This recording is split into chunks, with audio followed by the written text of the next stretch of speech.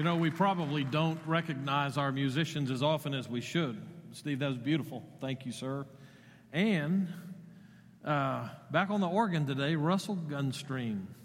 Was it a month ago now that you had bypass surgery? Yeah, well, welcome home, sir. Thank you for that. When you see the sign, "Handle with care," emblazoned on a package, what does it say to you? You know, I had the same response from the early service. They just kind of looked at me.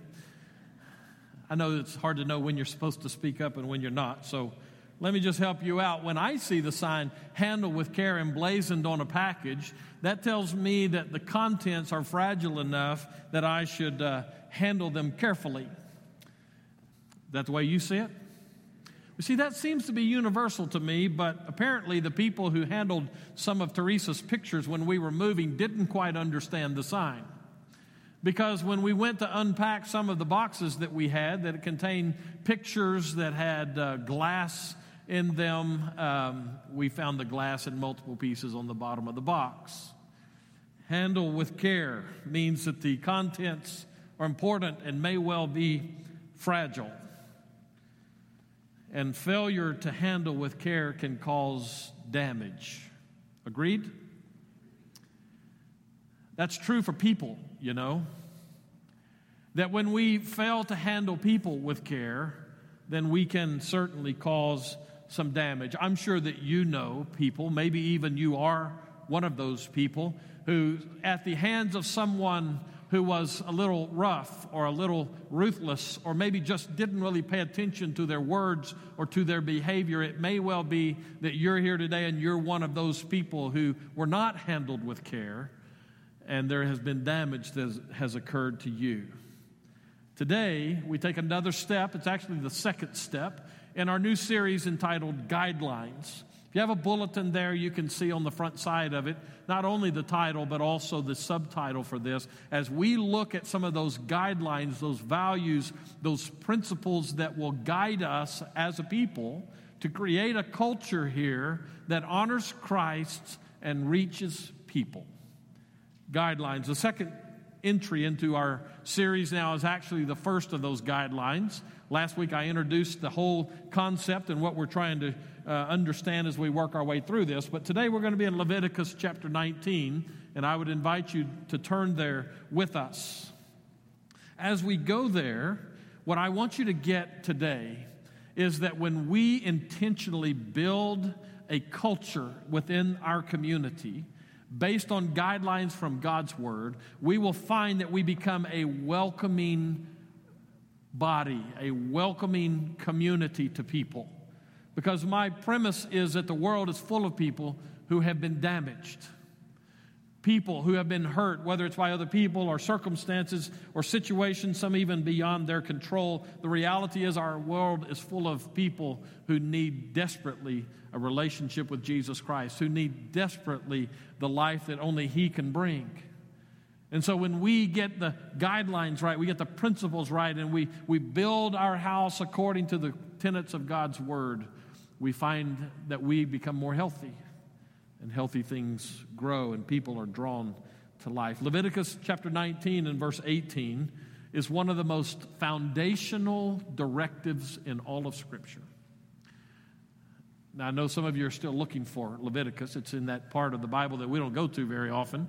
So you may have missed that statement that I just made, so let me say it again. Leviticus 19 and the second half of verse 18 is one of the most foundational directives that we find in all of Scripture. Tucked away in one of those pieces of the law that we don't often go to and read. We certainly don't usually hear sermons from this part of the Torah or the law as we know it. This little half of a verse is so intense and so intentional in the way that affects the way we live that we find it referred to a number of times, at least 5 times in the New Testament, and really more if you begin to expand the application of it. You find it really all through Scripture. A small piece of one verse that finds its way throughout the thread of Scripture. And here's the principle that it draws for us. Every once in a while I pause like that in case you get used to me just talking. And then I stop and it makes you go, what did he just say? Here's the principle. Here's the guideline. People matter. And because they matter, we have to treat them well. We have to handle them with care. We'll explore what that means as we go further today, but let me go ahead and get into this verse. As we come to Leviticus 19, and actually on all sides of it, we're in the law here, and it's part of the holiness code where the children of Israel were given the law, and it dictates for them and controls for them, we might say, how they're to live, both with God and with one another. So Leviticus 19:18, we read this, "You shall not take vengeance or bear a grudge against the sons of your own people." Now, let me just stop there. This is not the sermon. This is extra. You don't have to pay for this part today. Most of us prefer to kind of skip over that first part of the verse. Do not take vengeance or bear a grudge against the sons of your own people. Here's the part I want us to focus on today. But you shall love your neighbor as yourself. And then this statement at the end that just puts God's stamp of approval on it. God's, if you will, the authoritative seal. He says, I am the Lord. That's a simple verse. And actually, it may look like there's not that much there for us to look at, but I think as we begin to unpack that, we may find that we really struggle with some of this verse sometimes. And we're not the first ones to struggle with it. Here's the big picture of what I'd like to get to today. As a matter of fact, we're going to take this apart as we work our way through for the structure of this message. Here's the first part. How I treat people is an outgrowth of how I view people.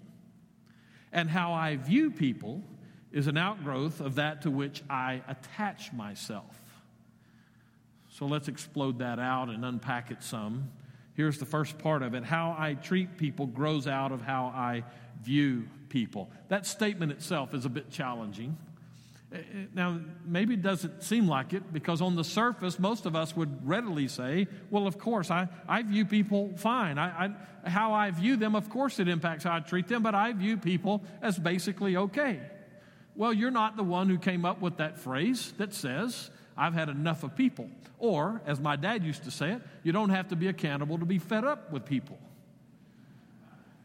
And you have some of those people in your circle, I'm sure. How do you view people? You want to know how you view people? Look at how you treat people. That's the basic idea here. But our problem, the reason this is a little tricky for us, is because we tend to have selective viewing. In other words, I view this group of people quite well, but I view this group of people with suspicion. And I view this other group of people with outright antagonism. So I want you to just think for a moment. Work through the circles of your life.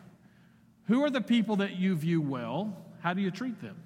Who are the people that you don't view quite so well, and how do you treat them? Maybe it's easier if you do this, if you turn it the other way around and talk about how people treat you.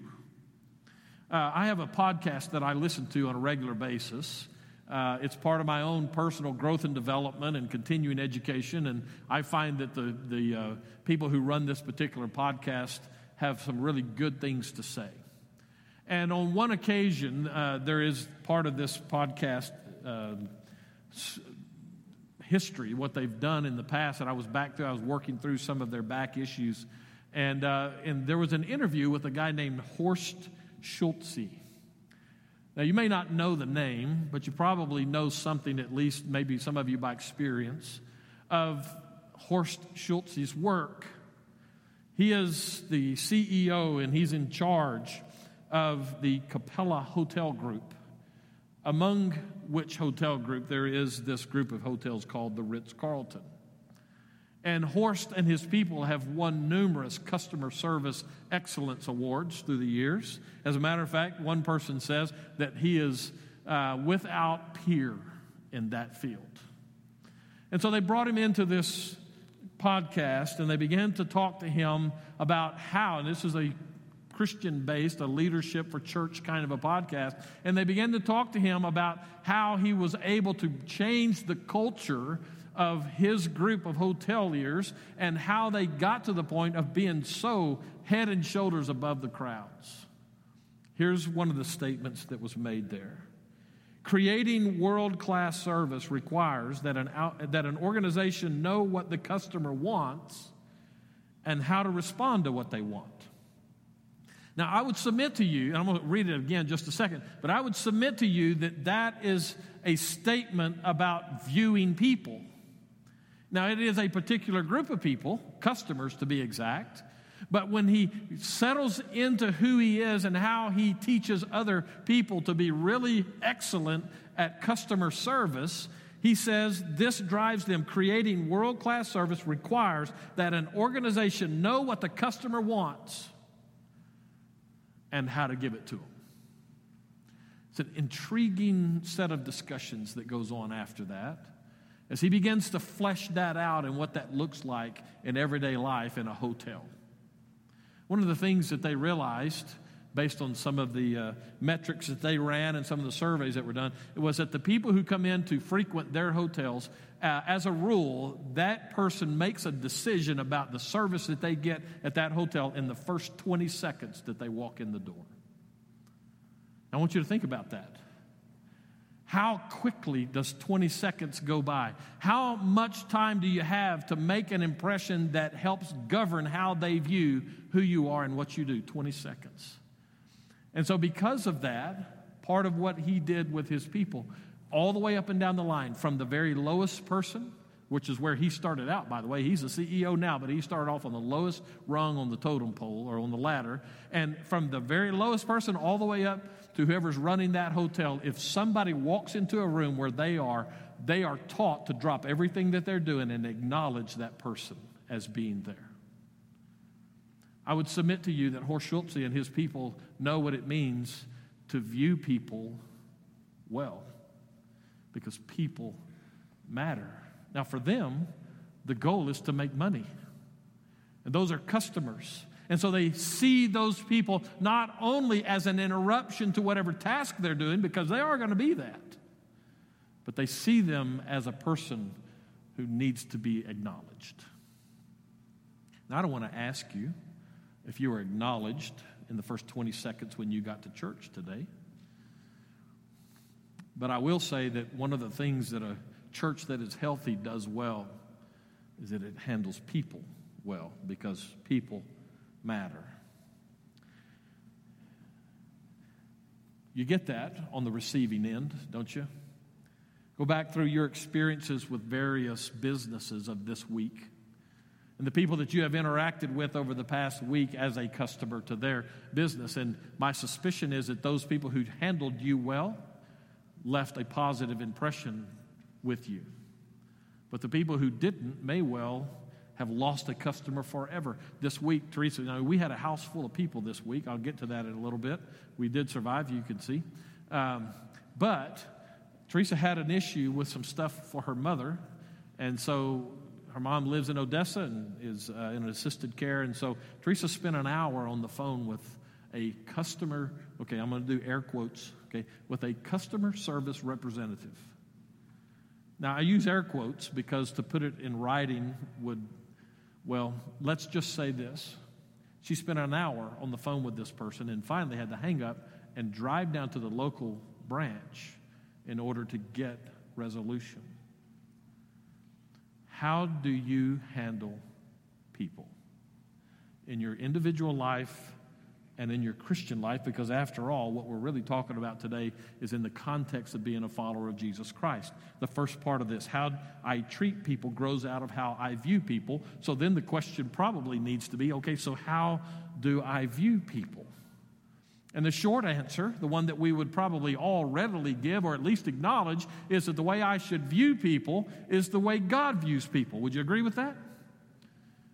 All right, that's a little bit marginal. That's all right. We'll give you some time to think through that. How I view people ought to be the same way that God views people, which drives us into this verse So let's go back to Leviticus 19 in the second part of verse 18. But you shall love your neighbor as yourself. It's a familiar text.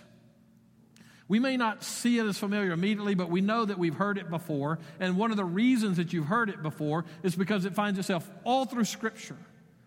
As a matter of fact, you can turn with me to Mark chapter 12 because we'll be there for a little while now. In Mark chapter 12, we find Jesus making reference to this, quotes it directly as a matter of fact. And the context of that is that Jesus is talking and the scribes and the Pharisees, the religious leaders, are after him.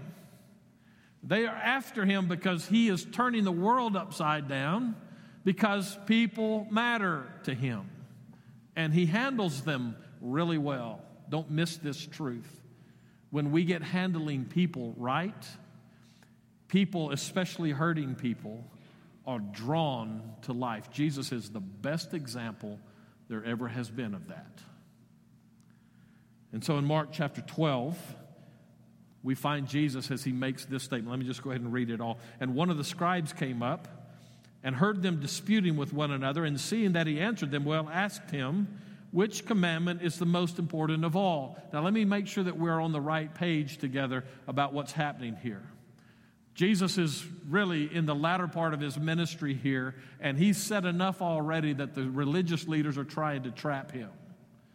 They don't really care for him too much. Here's the way we could say that in terms of this message. They viewed their own people quite well, but they didn't view Jesus and his people well at all.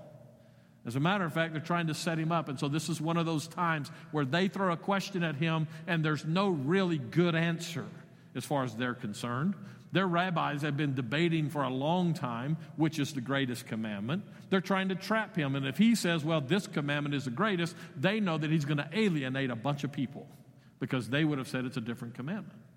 And if Jesus gave one that none of them said, then they would have branded him as a heretic and said, see, he doesn't even get the right answer on something as simple as this, even though they couldn't come up with the right answer themselves. Which is the greatest commandment of all, the most important of all? And Jesus answered, the most important is, hear, O Israel, the Lord our God, hear, O Israel, the Lord our God, the Lord is one. And you shall love the Lord your God with all your heart, and with all your soul, and with all your mind, and with all your strength. And we stop there for just a moment, and we recognize that what Jesus has done is gone to the Old Testament, to the book of Deuteronomy, and he's picked up on this fundamental teaching in life, and that is that God must be first. The word love there is not that sappy, emotional kind of love that you see with two people who are engaged to be married.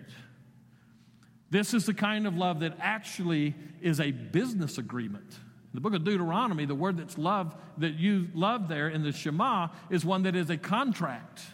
It's a contract between one who has great authority and one who has no authority. And it's the one that says, the greater authority says that I will care for you if you will be loyal to me. That's the word love in Deuteronomy. Jesus goes to that, and essentially this commandment is the one that says, I, as a Christian, a follower of Christ, I will put God first in all things in my life. If Jesus just stopped there, he would have alienated some of them, although they would have known the truth of what he said. But he didn't stop there. Verse 31, the second is this, and then he quotes Leviticus 19:18, you shall love your neighbor as yourself. There is no other commandment greater than these. And so what we find Jesus saying with this then is that basically it is this agreement that we have that my relationship with God will be first. But he immediately attaches to that something that they never did, and that is that my relationship with God will be first, but my relationships with you will also be of primary importance in my life. We might say it this way. With what Jesus teaches us here, you cannot be in right relationship with God if you're not in right relationships with people. This is why I say this is a tricky thing for us. Because most of us view people specifically. Well, they're my people, and so I view them well. But there's that other group of people, maybe it's a socioeconomic class. I hope it's not true, but it could be color of their skin. It could be just the way they treat you. It could be a family feud. But there's always, for many people, there's always that other group of people who don't quite measure up. The religious leaders were no different than that.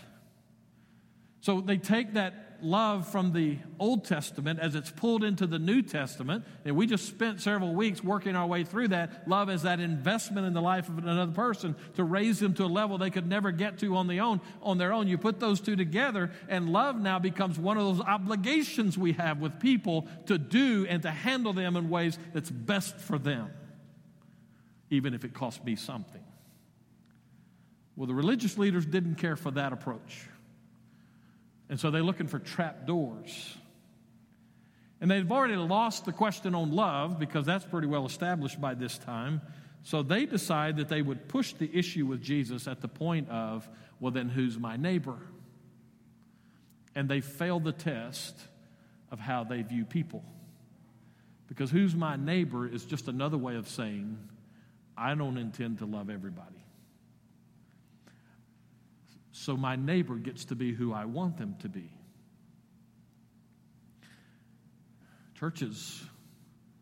Some churches, really struggle with this. Because we have those people that are our people, but we also have those people that are not really our people. The religious leaders had that problem. And so they lay it before Jesus. That's where we continue reading here. Jesus says, there's no other commandment greater than these. And the scribe said to him, you are right, teacher. You have truly said that he is one and there is no other besides him, and to love him with all their heart, with all their understanding, and all the strength, and to love one's neighbor as oneself is much more than all whole burnt offerings and sacrifices.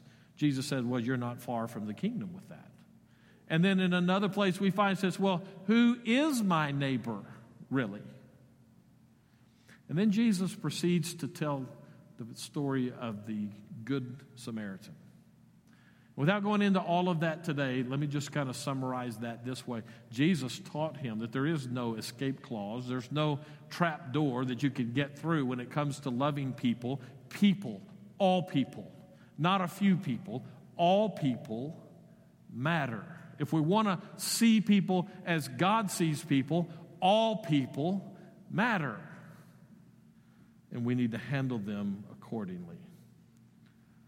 See, the scribes and Pharisees, the religious leaders, didn't do that very well. If you want to know, then later this afternoon, go to Matthew chapter 23, where Jesus issues a series of statements that are woes, W-O-E-S. And he says, woe to you, scribes and Pharisees, because, and then he gives the reason. And one after another, he takes them to task for the way they viewed people and the way they treated people. And these same people who would say, you have answered correctly, it is all about loving God and loving people, they didn't love all people. So the religious answer isn't automatically the right answer. How do you view people? And if the question immediately pops into your mind, which people, then there might be some work in place there for you. How should we view people? Jesus gives us a good answer to that. You can write these down and come back to them later, but Jesus didn't fall into the scheme of the religious leaders who had their pet group of people. Jesus loved everybody. Jesus wasn't limited by traditions. Jesus wasn't limited by their interpretation of the law. Jesus took it straight to the heart. And so on the Sabbath, of all times, on the Sabbath, when the love God contract would have reigned supreme for the religious leaders, on the Sabbath, Jesus finds himself, this is in Mark chapter 3, the first 6 verses, Jesus finds himself in the synagogue ready to worship on the Sabbath, and one of the men there has a withered hand. And because people matter and how you treat them is based on how you view them, Jesus broke what their tradition was, and he healed the man on the Sabbath. Because people matter, and how we treat them matters.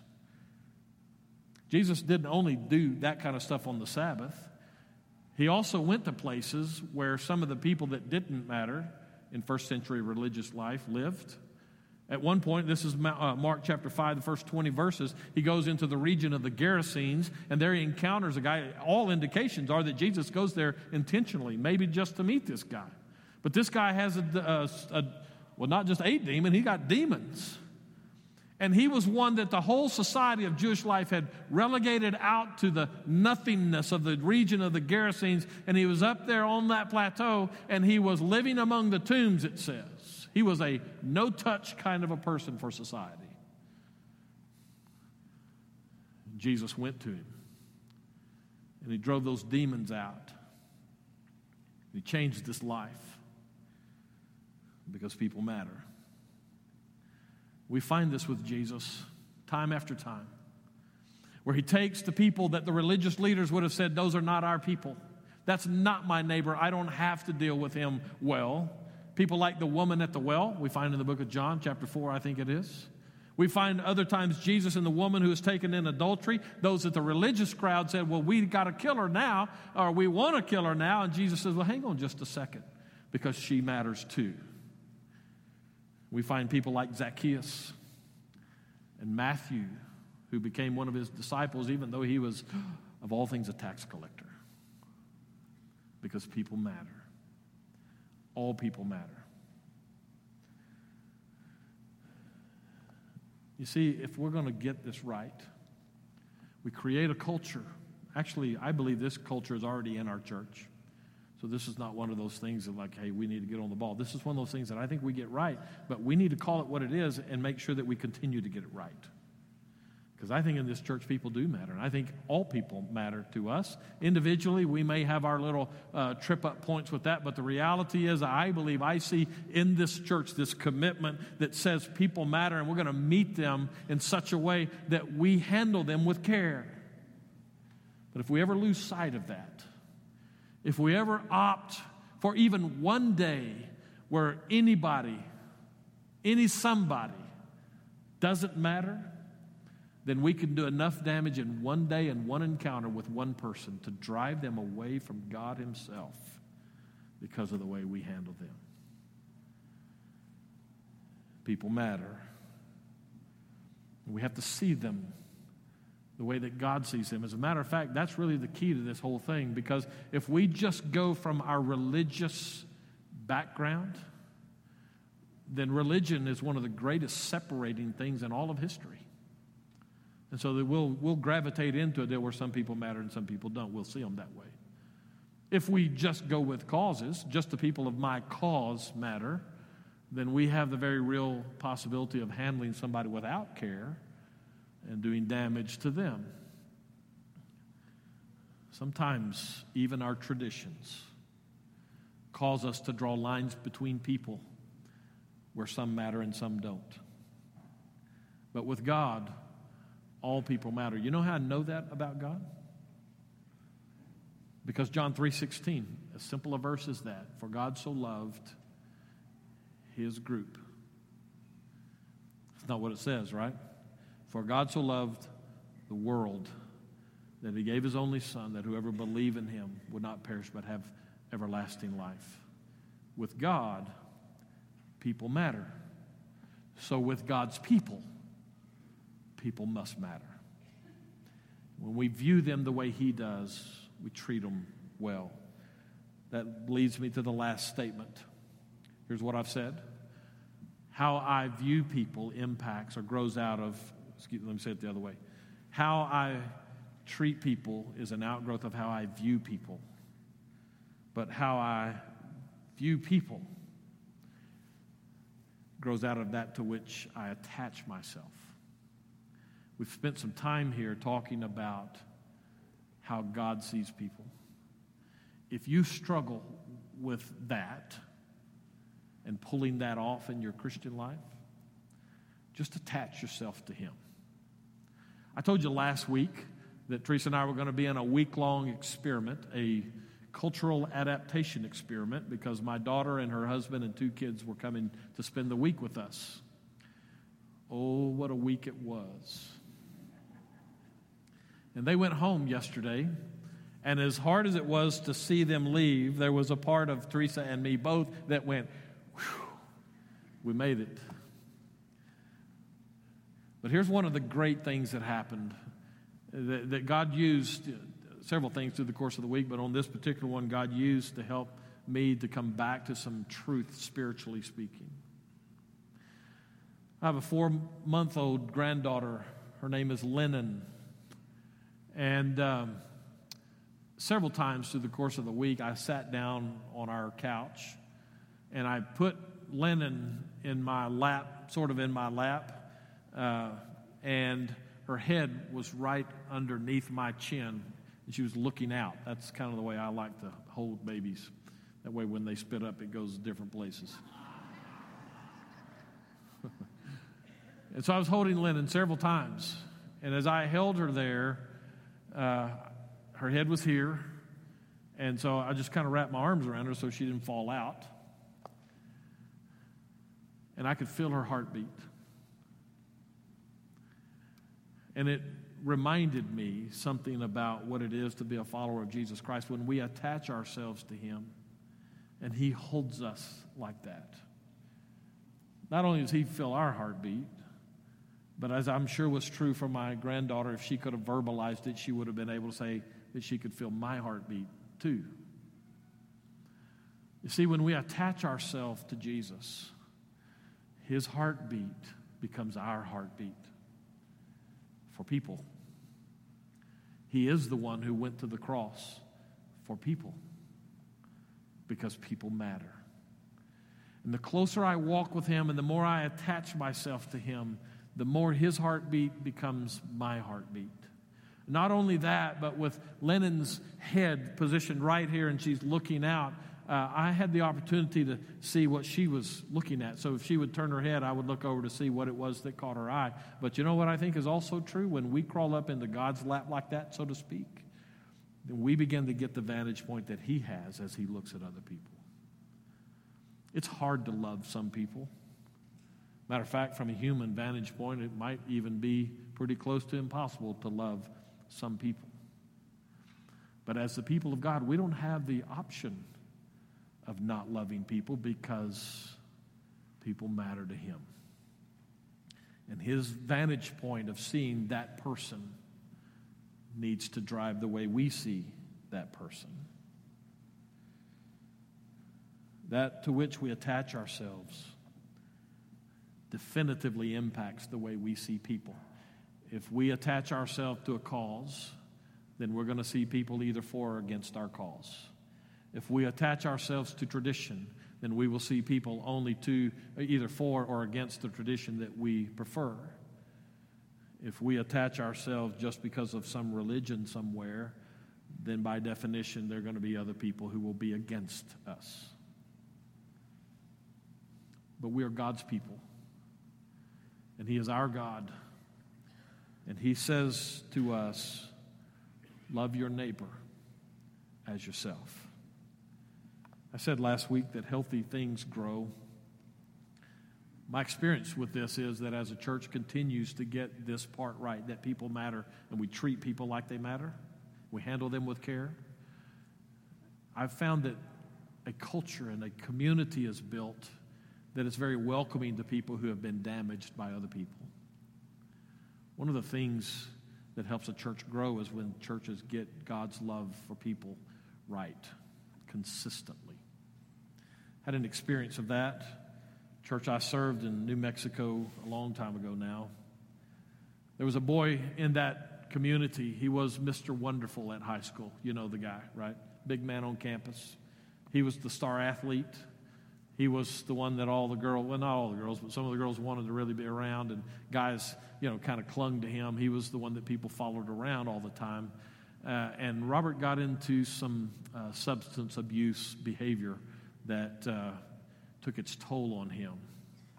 And he went from being the big man on campus to being the one that was, the town focus of derision.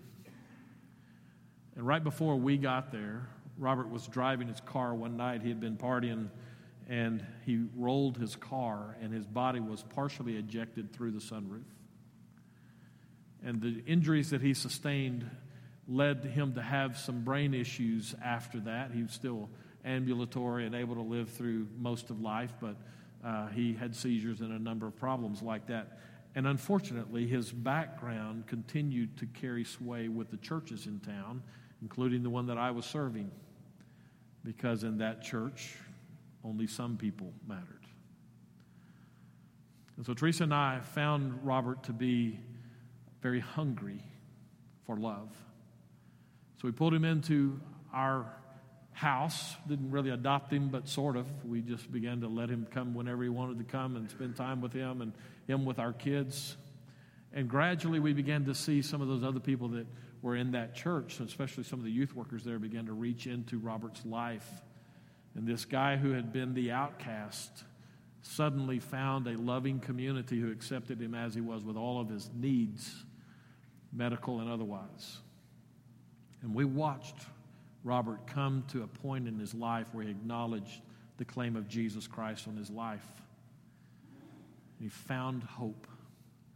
And he found healing. And there was a part of that church that got it right. People matter. This world is full of people who have bad experiences and are hurting. And when a church gets this guideline right, God begins to insert people who need healing into that body. I praise God that our church is a loving church. This is a great place for us to start, a place that I think we get it pretty right most of the time. But let's never forget and never lose our commitment. People matter, so we handle them with care. Let me ask you to bow your heads, if you will, as we close this service out with our time of invitation. A couple of points that I'd like to direct your thoughts to.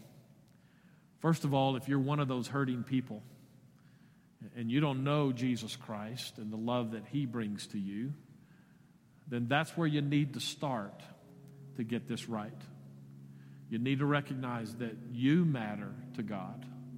You matter to him so much that Jesus died on a cross so that you could have a relationship and a real life with him. Sure, that gives you the opportunity to go to heaven when you die, but it also gives you life today, life with the one who loves you. If you don't have that relationship with Jesus Christ, the next few minutes is an opportunity for you to respond to his offer of life to you. If you don't know what that means, how to do that, Dr. Nicola and I will be down front here and we'd be happy to visit with you. It may also be that you're here and you're looking for a church home where people matter. Well, I would say to you, with no concerns and nothing to keep me from second-guessing this is a great place to call home. A great place to live and to love and to serve God. Invest your life in other people and let them invest them in you, because people matter here. So this might be a great opportunity for you to say, you know what, I'm going to join this church. I'm going to be part of this church. If you're one who's out there who's been hurt by somebody, or maybe you've been doing the one hurting, and you know that you've treated some people wrongly, it's a great time to confess that before the Lord, respond to his life and his offer. And Father, as we come to this time of invitation and decision, we pray that you would have your way with us. In Jesus' name, amen. Let's stand and sing.